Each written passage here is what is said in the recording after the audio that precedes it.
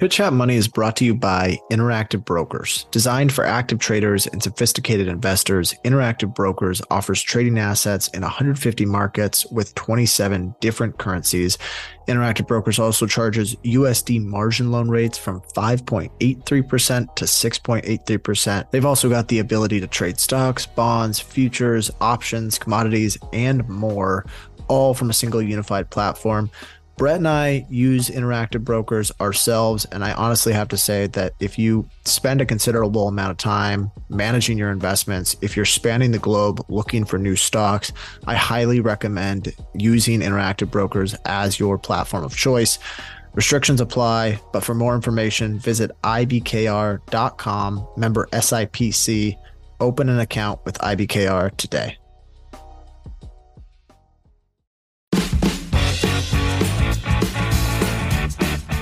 Welcome to Chit Chat Money.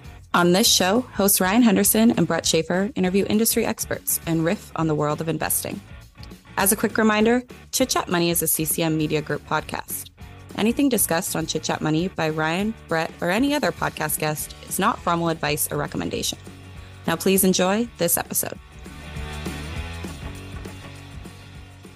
Welcome into Chit Chat Money. My name is Brett Schaefer, and I'm joined by my co-host Ryan Henderson. Today is our Tuesday, not so deep dive episode where we analyze one stock covering its business model, financials, ownership, future growth opportunities, and much more. After listening to this episode, we hope you get a better perspective on the company we are covering today. And I think we have a fantastic one to close out 2023, and that is Hermes International.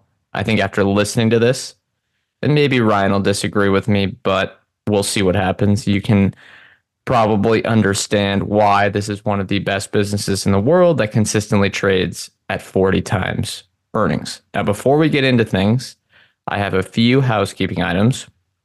One, for the last power hour of the year, we are doing our first ever Ask Us Anything show.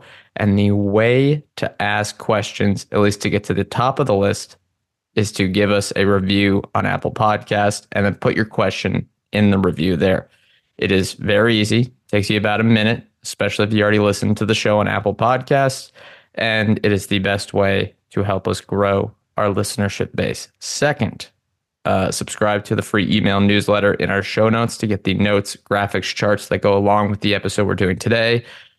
Third, now we have a lot because we're going right around to the new year. We have a special New Year's show, which is going to have our 2024 plan and changes we're making for the podcast. So definitely want to tune into that one. I should say as a teaser, there's going to be some fun changes, I think, that we're excited about.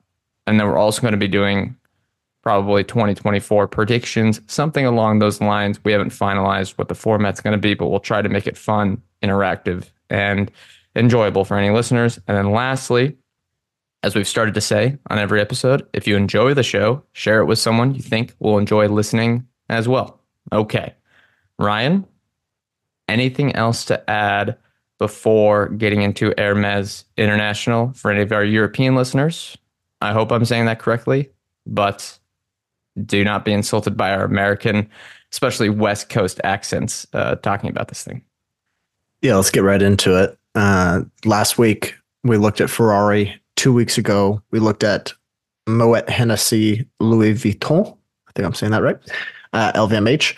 And this week we're looking at Hermes. And I think it's kind of an interesting way to go about it because Hermes, in my view, kind of sits right in between LVMH and Ferrari, where it's the purposeful limited supply of Ferrari with the actual kind of product type of Louis Vuitton for the most part. So I don't know, just kind of a combination of the two. But for general purposes, for anyone who doesn't know Hermes, Hermes is a designer and manufacturer of really a variety of luxury products, primarily bags. That is probably what they're best known for, and it's the largest revenue driver for their business. So they've got a number of products. The biggest one is what they call leather goods and saddlery. Think saddles. And this segment's 43% of their revenue. it's primarily men's and women's handbags, also travel bags, but there are also like horse saddles, other equestrian products. That's kind of where they got their start, but really the business is driven by handbags today. So the big ones here, the ones I think most people think of when they think of the Hermes brand, is the Birkin bag or the Kelly bag. I looked this up, and a new Birkin bag can cost anywhere between $10,000 and $2 million. This is now for Brett and I got to be honest, I don't think we would recognize one before having done this research. If I just saw someone carrying a bag, I don't think I would have been able to say, oh, that's a Birkin bag. But these are apparently like iconic. Obviously, they're quite expensive. So it's kind of this if you know thing where people, it's social signaling and kind of a status symbol, but it's also so sort of prestigious that not everyone would recognize it. So it's kind of just interesting, but very expensive bags. They are hand finished. It's not like Louis Vuitton where they are in some sense mass produced. These are all hand finished goods. They have artisans. I believe it was around, I'm going to mistake the number, so I'm not going to say it, but they have a number of artisans and handcrafting employees that are designed for these roles specifically. And this is an important part of the business model. Typically, these bags hold and even increase their value. So the resale value of these bags tends to be pretty high. So that also allows them, if you're Hermes, to push the price considerably because this is kind of an interesting model or an interesting point of Hermes's model in general, that if the bag is more expensive, it's even more of a status symbol. And also it holds its resale value. So it's almost like when someone carries around a Birkin bag, it's not because they think it is so superior functionally to a typical handbag. It's because they want to frankly flaunt their wealth. So the more expensive the bag, the more wealth they're flaunting. So I just think it's kind of a unique model there, and allows Hermes to really push the prices up on their Birkin bags and Kelly bags. Other parts of the business, they've got ready to wear. Basically, this is just clothes, very expensive clothes for both men and women. I was looking at it. It's like I saw $1,000 belts, a very normal looking hoodie for $1,800. Just we should disclose now that this style of consumerism makes absolutely zero sense to Brett or I, but to their respective customers, they love it, and it's like I said, about the story. Yeah, it's the heritage with France. Everything's made in France. Everything's handmade, and then you have the exclusivity of the availability, which I think all three of those are what make them very similar to Ferrari, even though the products are more similar to Louis Vuitton and Chanel, all those other ones.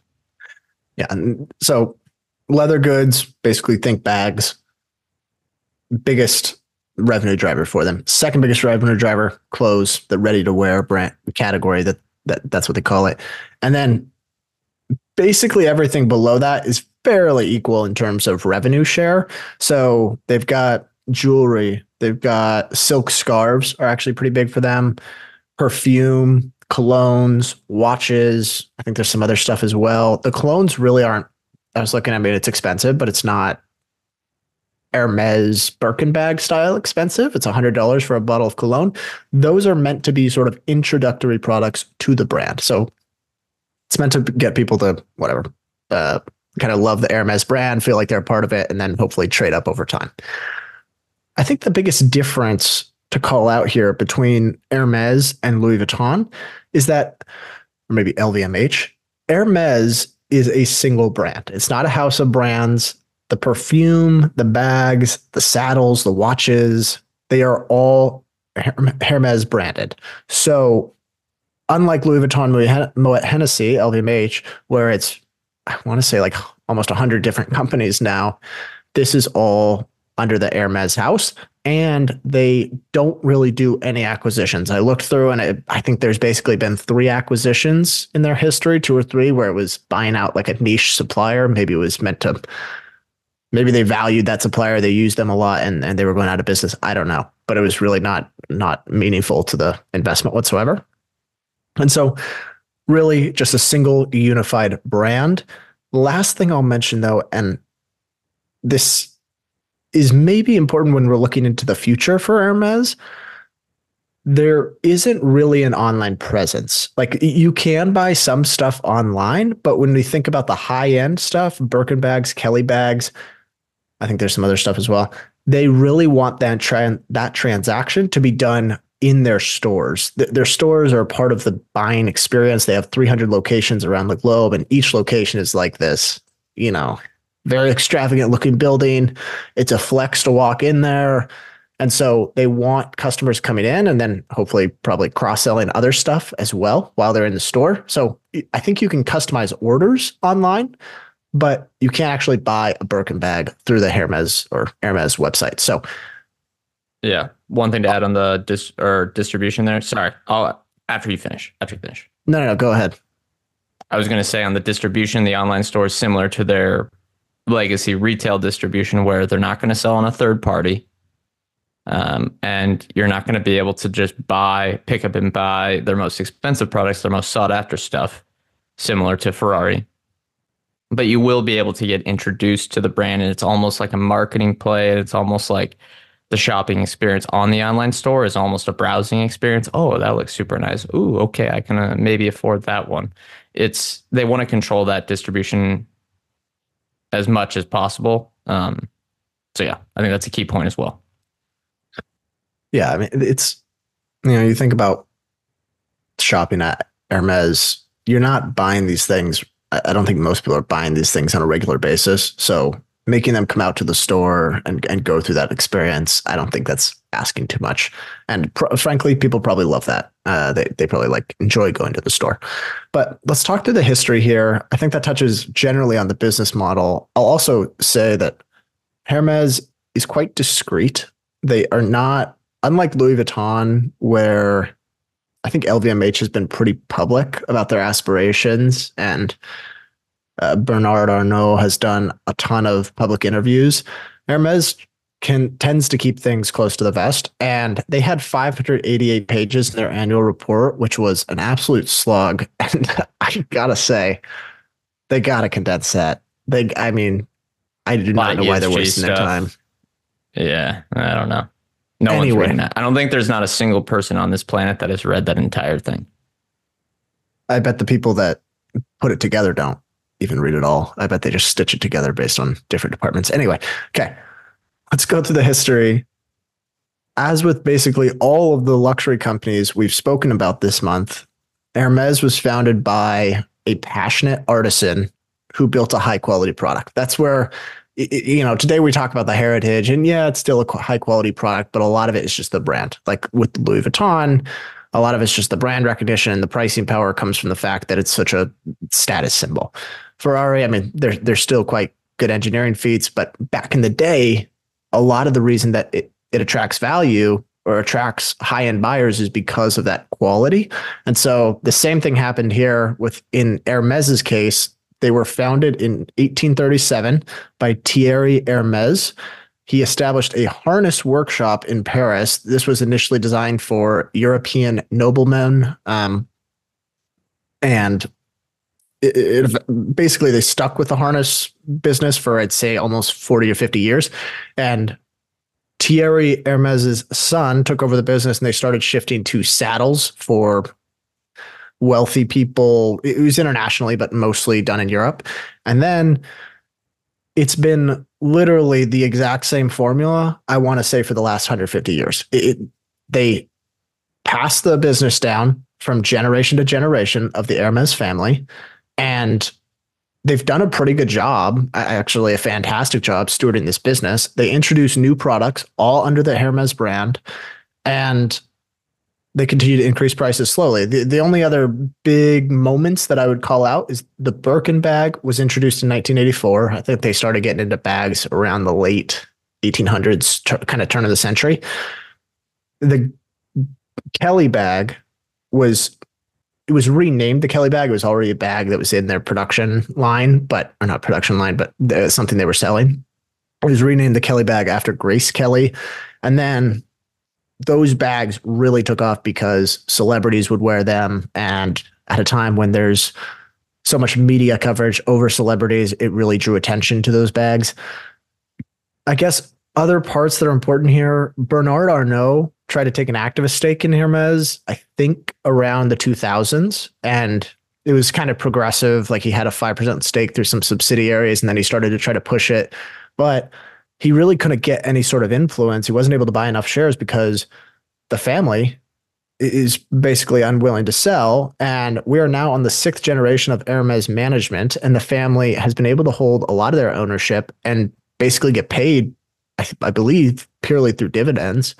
So it's really important to understand that this is almost a family business still, because they are very long-term focused. There's kind of this famous story now where Hermes had a bag that was selling so well, they actually discontinued it because they were afraid that it would tarnish the brand, that it would become too mainstream. So they discontinued selling a really profitable bag just to kind of nurture the brand. So it's a very long-term focused management team. I know every company says their management team always says they're long-term, but if you think about it, the incentives are really well aligned here because they get paid on the dividends over the long run. They don't really seem to have any interest in selling. So I'll leave it at that. You want to talk through the industry and competition?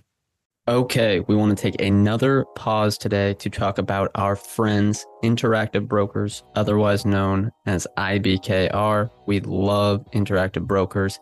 Ryan and I both use Interactive Brokers on a regular basis for our investment accounts. And the reason we love them is because they have the breadth of asset classes and geographical diversification.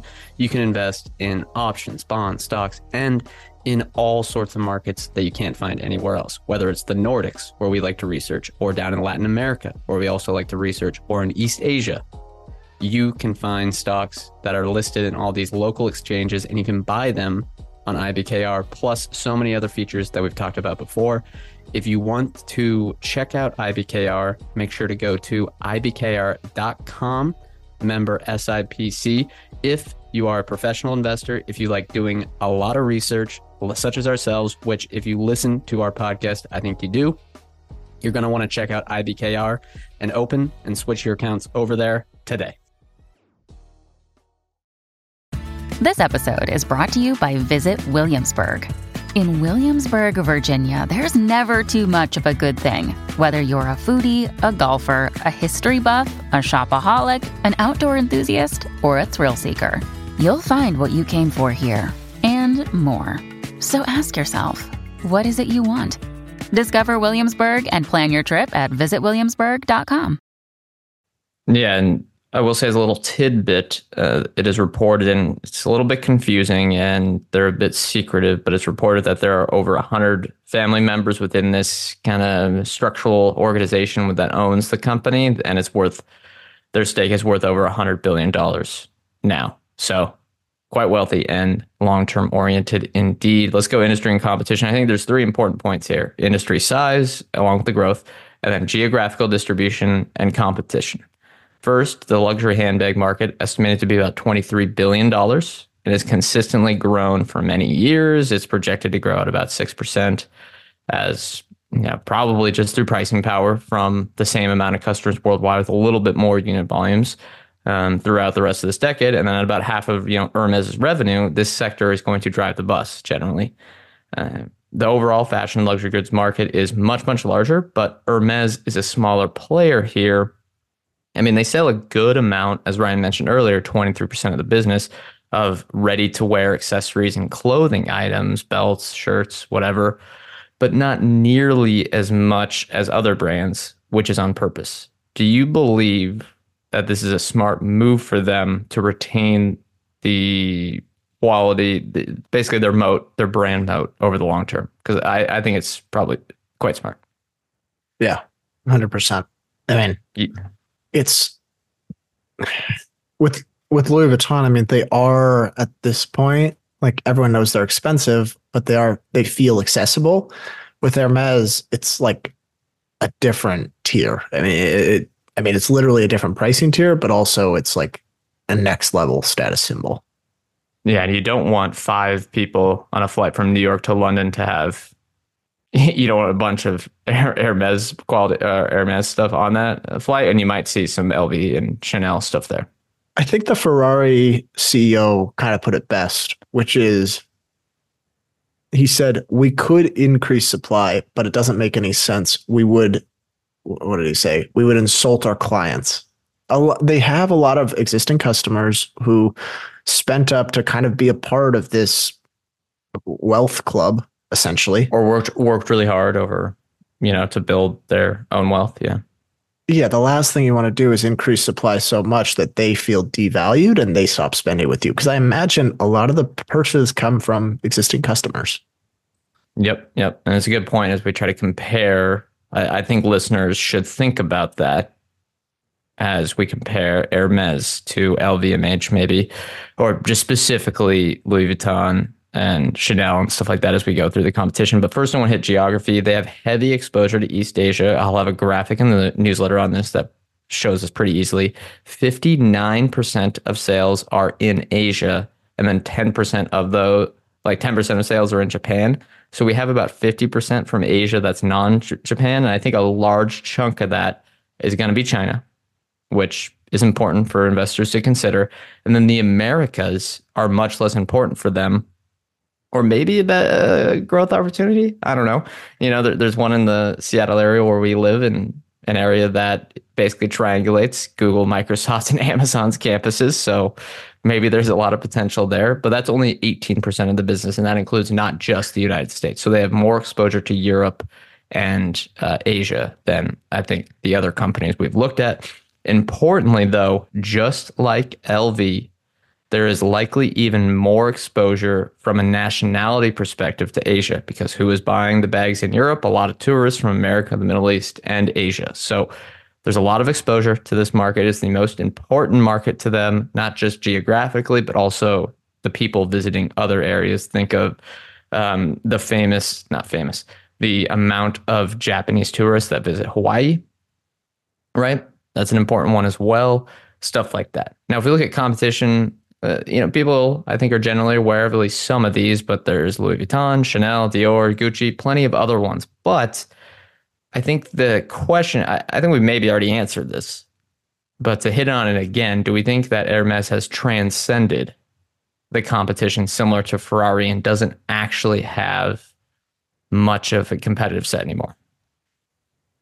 Yeah, I think it is similar to Ferrari, and I can't remember if it was Sleepwell Capital or Leandro who said it, but just because you have a high price doesn't make you luxury. It doesn't make you a luxury brand. People could try to outprice them, and brands have. They've tried to be more expensive. They tried to be slightly less expensive with the same quality, and it just they don't make any headway against Hermes because a lot of the value comes from the heritage and the brand recognition among wealthy people and really the world at large, because it's, like we said, it's a status symbol.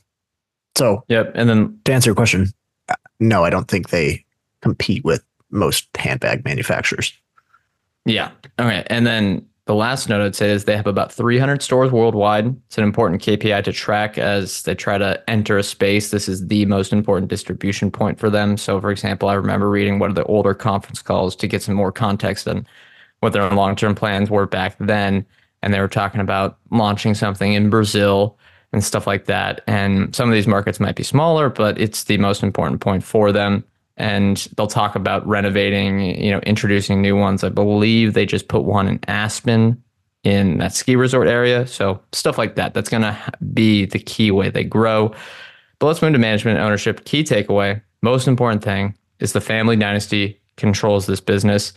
There are a lot of complications, structure, strange things they have done, but there's all this stuff you can read in the 500-page annual report. And if they wanted to hide something in there, fine. They hid it from me. I'm not reading that. But at the end of the day, the family controls what is going to happen with Hermes going forward. The current CEO, who they love calling things not actually what they are doing, which is quite hilarious. I think they're very particular. They have two executive chairmen.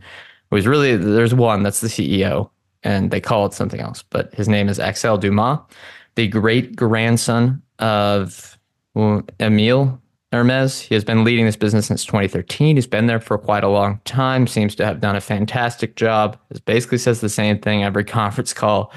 In 2022, Dumas was paid 2.2 million euros in fixed compensation and 3.6 million euros in variable compensation. Very efficient here for a company of this size, and I think an advantage of getting run by a luxury dynasty because he doesn't need to get paid a lot. And I think it's a good sign that they actually care about, their shareholders, which are a stakeholder in this business.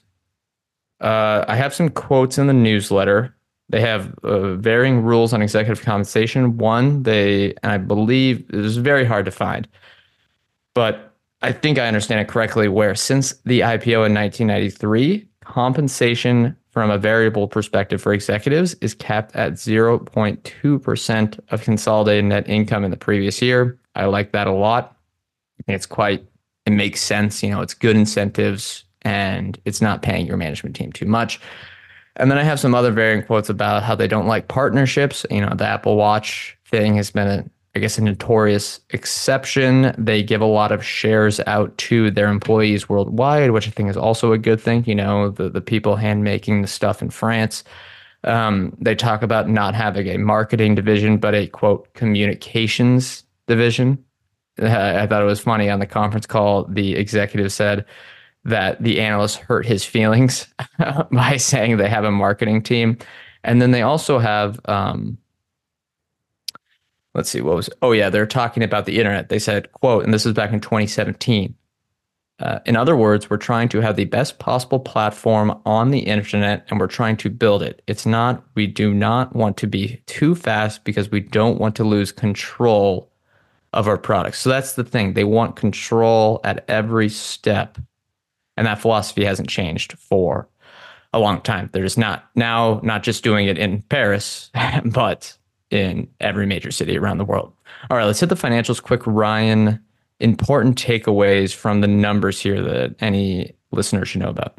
Yeah, and let me just say, I love that part of the compensation where it's capped at 0.2% of consolidated net income, because for one, as a shareholder, it limits how much of your earnings an executive can grab, but also it incentivizes them to raise the net income, because if they're raising the earnings of the business, their cap is potentially higher. And I don't think they really managed for that, but at least if they did, their incentive would be in the right place. When we look at the financials, earnings, let's go through some of the numbers. 13 billion euros in revenue over the last 12 months. It's growing 25% year over year. Actually, coming out of COVID, they've been growing really quickly, kind of at an accelerated pace relative to their history. So I don't know if I'd say whether they're over earning or not, but I wouldn't expect them to keep up the current growth rate. Probably going to be more in line with their historical average. Part of this is definitely the growth, the reopening of China. Right. And here's what kind of blows my mind. And I heard someone else talking about this as well, but if I just read the unit economics to you, I don't think I would ever be able to guess what kind of a business this is. 71% gross margins, 42% operating margin. That is, that's insane for a retailer. I'm pretty sure I've never seen anything that high for a retailing business. Smokeless tobacco products. True. Actually, yes, that is true. The free cash flow margin lags a little bit. We talked about this with LVMH, where inventories grow in line with the business and it kind of leads to a cash flow lag, but still inventories aren't really that, they don't keep that much inventory on the balance sheet. I mean, it's $2 billion in inventory on the balance sheet from what I saw. They have $9 billion in cash and no corporate debt. I don't know if you took a look at that, unless I'm missing anything. It's a very clean balance sheet. And frankly, it seemed a little weird that they're just kind of storing the cash in their balance sheet, but they do pay out a lot in dividends. So maybe it's just to kind of make sure they can continue to pay that out. Yeah. So I read from our friend that Ryan mentioned, we had the combo discussion on to do an overview of this entire industry, which again, if you haven't listened to, highly recommend you go do it. It's Leandro from Best Anchor Stocks. He wrote a little quick blurb, not too quick, but not extremely long, on Hermes on his public Substack. This is not for his paid thing, so it's free for anyone to view. And he talked about how their philosophy is very similar to, well, I don't know if he made this direct comparison, but it's similar to Berkshire Hathaway, where they're going to be typically more conservative than they need to be. So, for example, people always talk about how Berkshire Hathaway can run with more leverage, could run with way less net cash. Hermes, people talk about that all the time as well. The analysts are like, hey, look, your business is super durable. Why don't you put 2 times leverage here and buy back some shares? They don't really care about that. They want to be the most. Oh, and another example here would be Nintendo, where they're not worried about optimizing shareholder returns over a 3, 4, 5 year period. They're worried about business durability over a multi-decade period, which I think the takeaway for myself is you can't have a different understanding as an investor. You're just going to get frustrated if you hope they're going to change this, which is most likely they're not going to be. Yeah. And going back to some of the numbers to kind of put context around growth of the business over the last 2 decades. So over the last 20 years, revenue has grown at 12% a year. Pretty astounding. And now part of that's being pulled up by the recent growth, but still it's probably 10% plus, even if they weren't growing the last 2 years. Earnings before taxes has slightly outpaced it at 14.5% annually. And it's been fairly steady. There was a slight hiccup, just looking at the numbers right here between kind of 2013, 2014, but they grew pretty much all throughout the great financial crisis. And I guess it's kind of a testament to the business, fairly recession proof. They've gone from $1 billion in revenue to $14 billion in revenue in the last 20 years. So it's, I think at any point I probably would have looked at Hermes and said, how much more can they grow? Just because it feels like it's saturated in terms of the amount of wealthy people. But for one, number of wealthy people continues to grow. And 2, they have basically this baked in pricing power every year. Yeah, it has been not a bad business whatsoever. All right, earnings multiple. Market cap, 205 billion euros. So this is one of the largest companies, not only in Europe, but the entire world. Subtract out some of that net cash. Let's just say roughly on any given trading day, they're at a 200 billion euro market cap. And then over the last 12 months, operating income, using Ryan's 2 numbers there, is about 5.46 billion euros. Taxes will obviously bring this down, so the true earnings multiple is going to be slightly higher than this, but I just wanted to even it out because sometimes taxes get a little funky from year to year. The enterprise value to operating income is 36.6. So not too much, them and Ferrari, they're very similar, I think, getting viewed from public market investors. Okay. Hear that? Believe it or not, summer is just around the corner. Luckily, Armor All, America's most trusted auto appearance brand, has what your car needs to get that perfect summer shine. Plus, now through May 31st, we'll give you $5 for every $20 you spend on Armor All products. That means car wash pods, protectant, tire shine, you name it. Find out how to get your $5 rebate at armorall.com. Armor All, less work, more clean. Terms apply.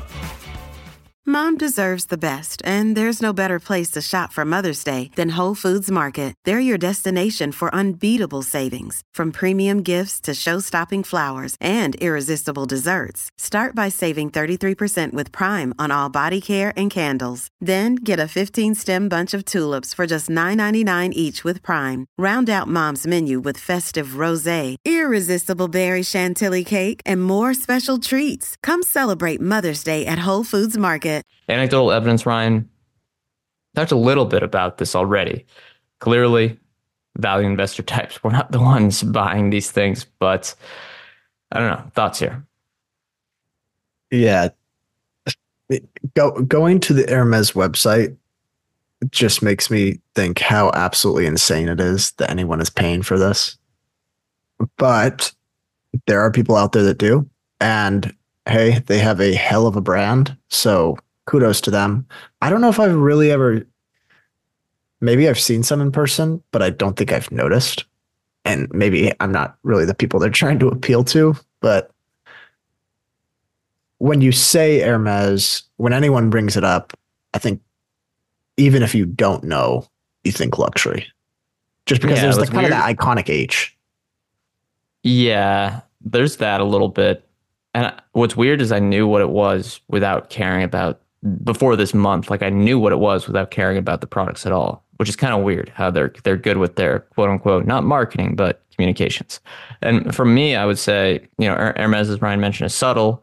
These other ones, like Louis Vuitton especially, are flashy. And I think it makes a big difference in preserving brand quality over the long term, because every time you go to an airport, you are going to see someone, a big one. You're going to see someone with an LV bag of some sort. You're probably going to see some sort of maybe Chanel bag or some of these other ones. And honestly, I can't remember ever seeing an Hermes bag. Like you mentioned, it's more of a type of thing. But I think those ones are not really at the the commercial flights. They might be flying private. All right. Yeah. Future growth opportunities. Anything else there, Ryan? And then move on to yours. No, there's no future growth opportunity that's unique here at all. And I know I feel like I've been getting lazy with this, but they have been doing the same thing since 1837. So I think it's unlikely that there's going to be any big shift. It's not like LVMH where there might be a new acquisition or maybe they dispose of some business. Hermes, they're just going to keep launching new products that they feel like fits in their portfolio. And I just say keep with it, and then add some slow, subtle volume increases over the years and continue to raise prices. That is a recipe for revenue growth and margin expansion. Yep. And I think with the luxury ones, the whole point is that there's not very many future growth opportunities except for sticking to what you're doing. I mean, in fact, I think you got to stick with the heritage. You got to keep it as an exclusive club. You got to have it so people that want to spend $10,000 to join the club, quote unquote, and then in 20 years, 25 years, the introductory price will probably be $20,000 to join. And if management starts talking efficiencies, I'd say watch out. Ryan, some dad. Yeah, I mean, if they started doing something new, it would be concerning, especially for Hermes, where it's like the simplicity is what's made the investment so attractive, that they're able to grow at will without acquiring any companies, and basically just all organic initiatives that they do. I mean, it's so simple, but it's perfect for them. And I would be concerned if they started to try to drive growth some other way. Yeah. And the funny thing is, earnings would probably double pretty quickly, but it would actually be a terrible sign. But I'd say more an actual future growth opportunity I think investors should consider at thinking about whether this company is over-earning. And there's a lot of variables, but the emergence of, the Chinese, Korean, and Japanese tourists around the world this year and in 2024 definitely will help them. Remember, these markets were much more strict and careful about the pandemic in general compared to some of the Western areas. So they really didn't reopen. I mean, we talked about with those airline companies. I think that was a big eye opener. The Japanese tourist has not gone outbound as much as possible. They're still on a recovery trajectory, whereas the United States is almost in a back to normal state in 2023. And then conversely, a headwind would be a more closed off China, which I think we'll talk about in the lowlights here. But Ryan, let's go through what we like and dislike about this business. Pretty simple. I think it's even more simple than Ferrari, because Ferrari has some of that innovation, R&D, and then the transition to electric vehicles. But this one is much, much more elegant. Yeah, I think some of the highlights for me is it's the ultimate signal of wealth, buying one of these bags, and people signaling their wealth has been a trend since forever. Egypt. I don't think it'll ever end. So I think it's a trend that'll continue to propel them to grow revenue. The economics are really strong. I mean, 70% plus gross margins, 40% operating margins. And I think I would not be surprised if they were generating 50% operating margins in 10 years. It feels like they can steadily grow that over time because they can just incrementally raise prices above their cost to fulfill orders, which is pretty much just the artisans. And it feels like that's what they've done for the last decade. I would not be surprised if they continue to do so.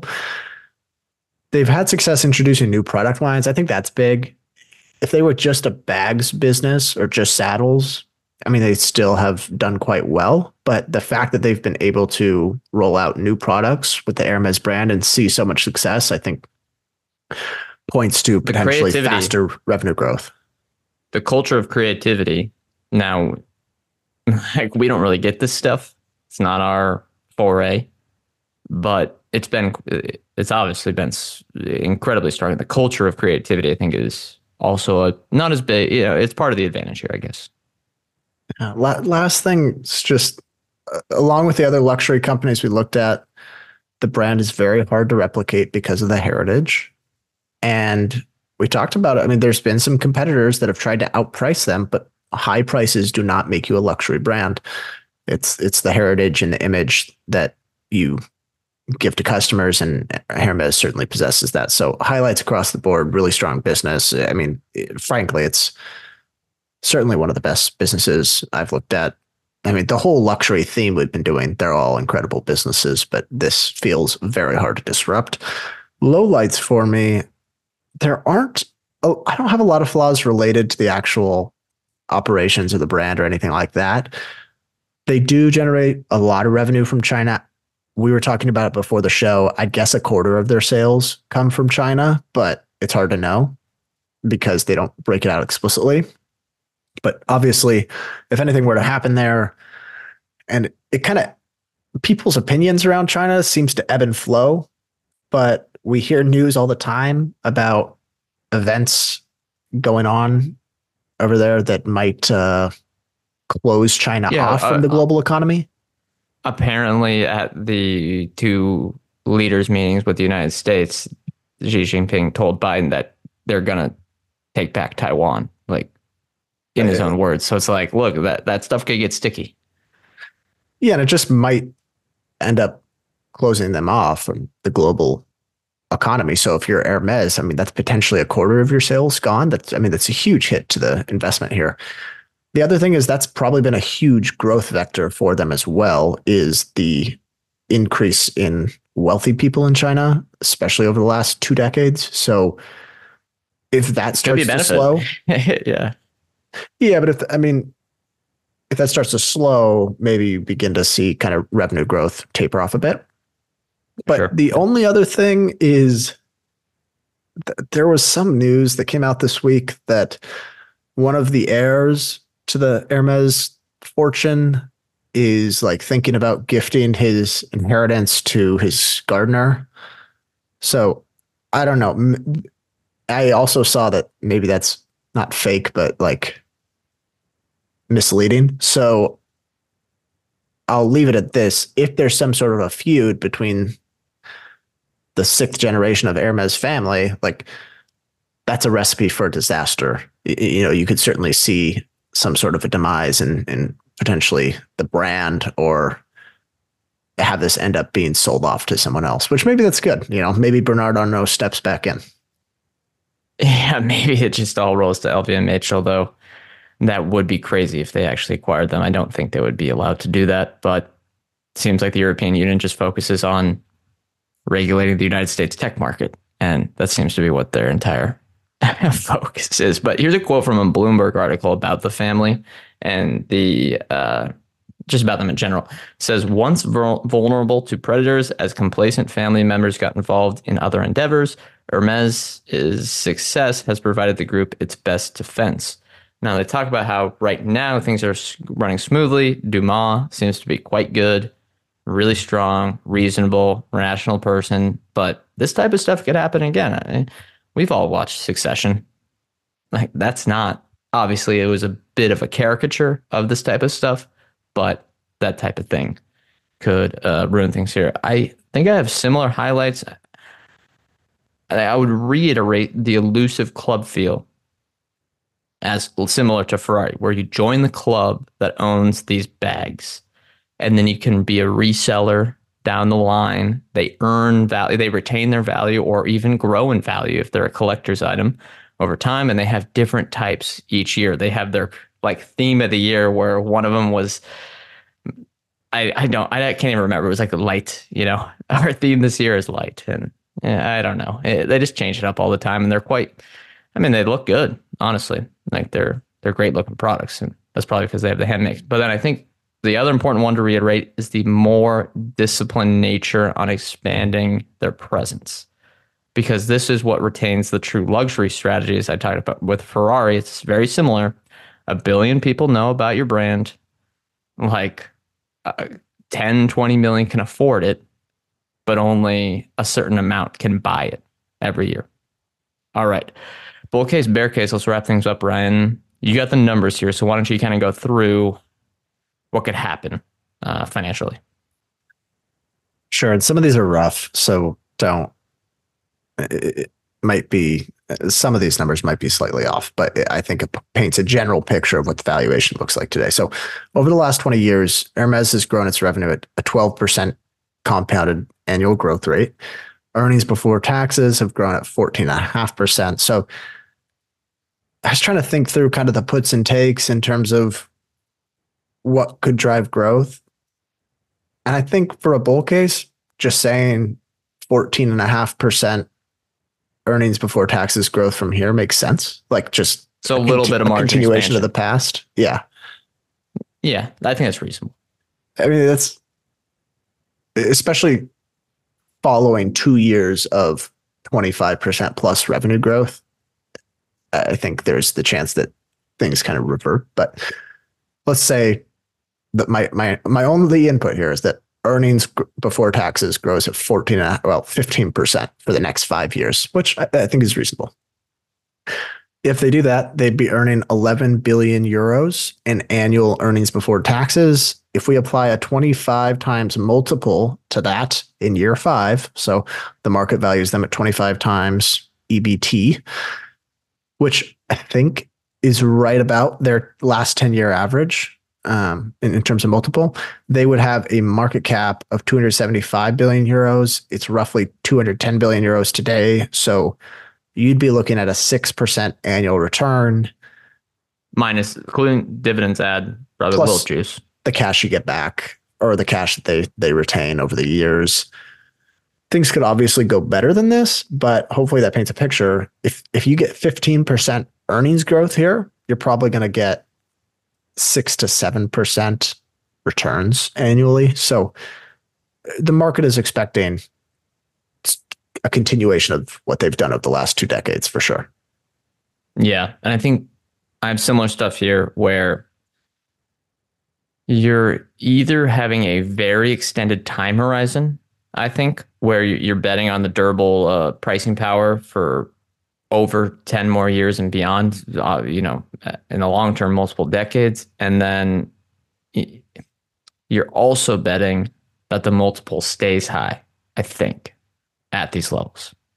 Or excuse me, like if you buy at this price, you're betting that, that earnings multiple, they keep getting valued at 35 times, 40 times earnings. All right, Ryan, what do you think could go wrong here? So, well, I do think the business is quite bulletproof minus the China risk. So I don't have concerns about them being able to grow revenue by a solid amount, call it 10% plus. But obviously there's multiple compression risk. And it feels like lately, I mean, if you just look at the multiples of the luxury companies since 2020, a lot of them have performed quite well, but it also feels like there's maybe been a flight to safety among investors where these businesses have not been disrupted by COVID. They have been, frankly, resilient over the last 10 years, but specifically over the last 3 years, and their multiples have expanded, which for me, I mean, kudos to the people that have been shareholders over this time, but that doesn't feel like a good entry point for me. So I think kind of the big bear case here is that there's that the multiple reverts to its historical average, which seems like a safe bet. And if that happens, you're probably getting about treasury level returns right now. Yeah. As I said in my bear case, the brand is bulletproof, as you wrote there for yours, but that doesn't mean revenue growth is inevitable. So I think that's getting priced in a little bit right now. They've had years where they don't grow that much. They're not afraid to be slow. So, yeah. And then obviously there's the family stuff where families, they seem to be quite good, but there's always that risk. All right, let's wrap things up. More or less interested, Ryan? Yeah, I mean, wonderful business. I'm just not going to buy it at this price. I'd love to say I'm going to put this on my watch list, but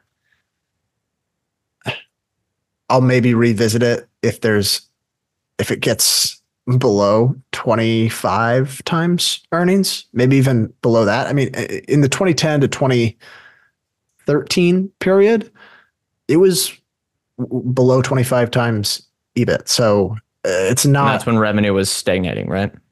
Yeah, it's not abnormal for that to happen to a good business like this. I mean, maybe if you get a scenario like, I don't know, if something happens to the brand, if there's some sort of terrible news where people start to think that it's affected the brand, like I'm trying to recall one that's relatable. Maybe Amex in the 60s, because if I remember that correctly, there was like a whole bunch of concerns around the business from the management side, but everyone thought it was affecting the customers and it wasn't. Maybe there's something that happens like that and Hermes gets cheap again, then I'd revisit it. But yeah, right now, I mean, this just great business, but it's not really my cup of tea. Yeah, it's not going to get optically cheap unless they make some mistakes, and it's going to look like there's going to be some huge negative stuff if the earnings get cheap, specifically the geopolitical stuff or management mistakes. And I would note, you said 2013 there at the end of that time period, Dumas took over 2013. So I think he's part of the story here, the last decade.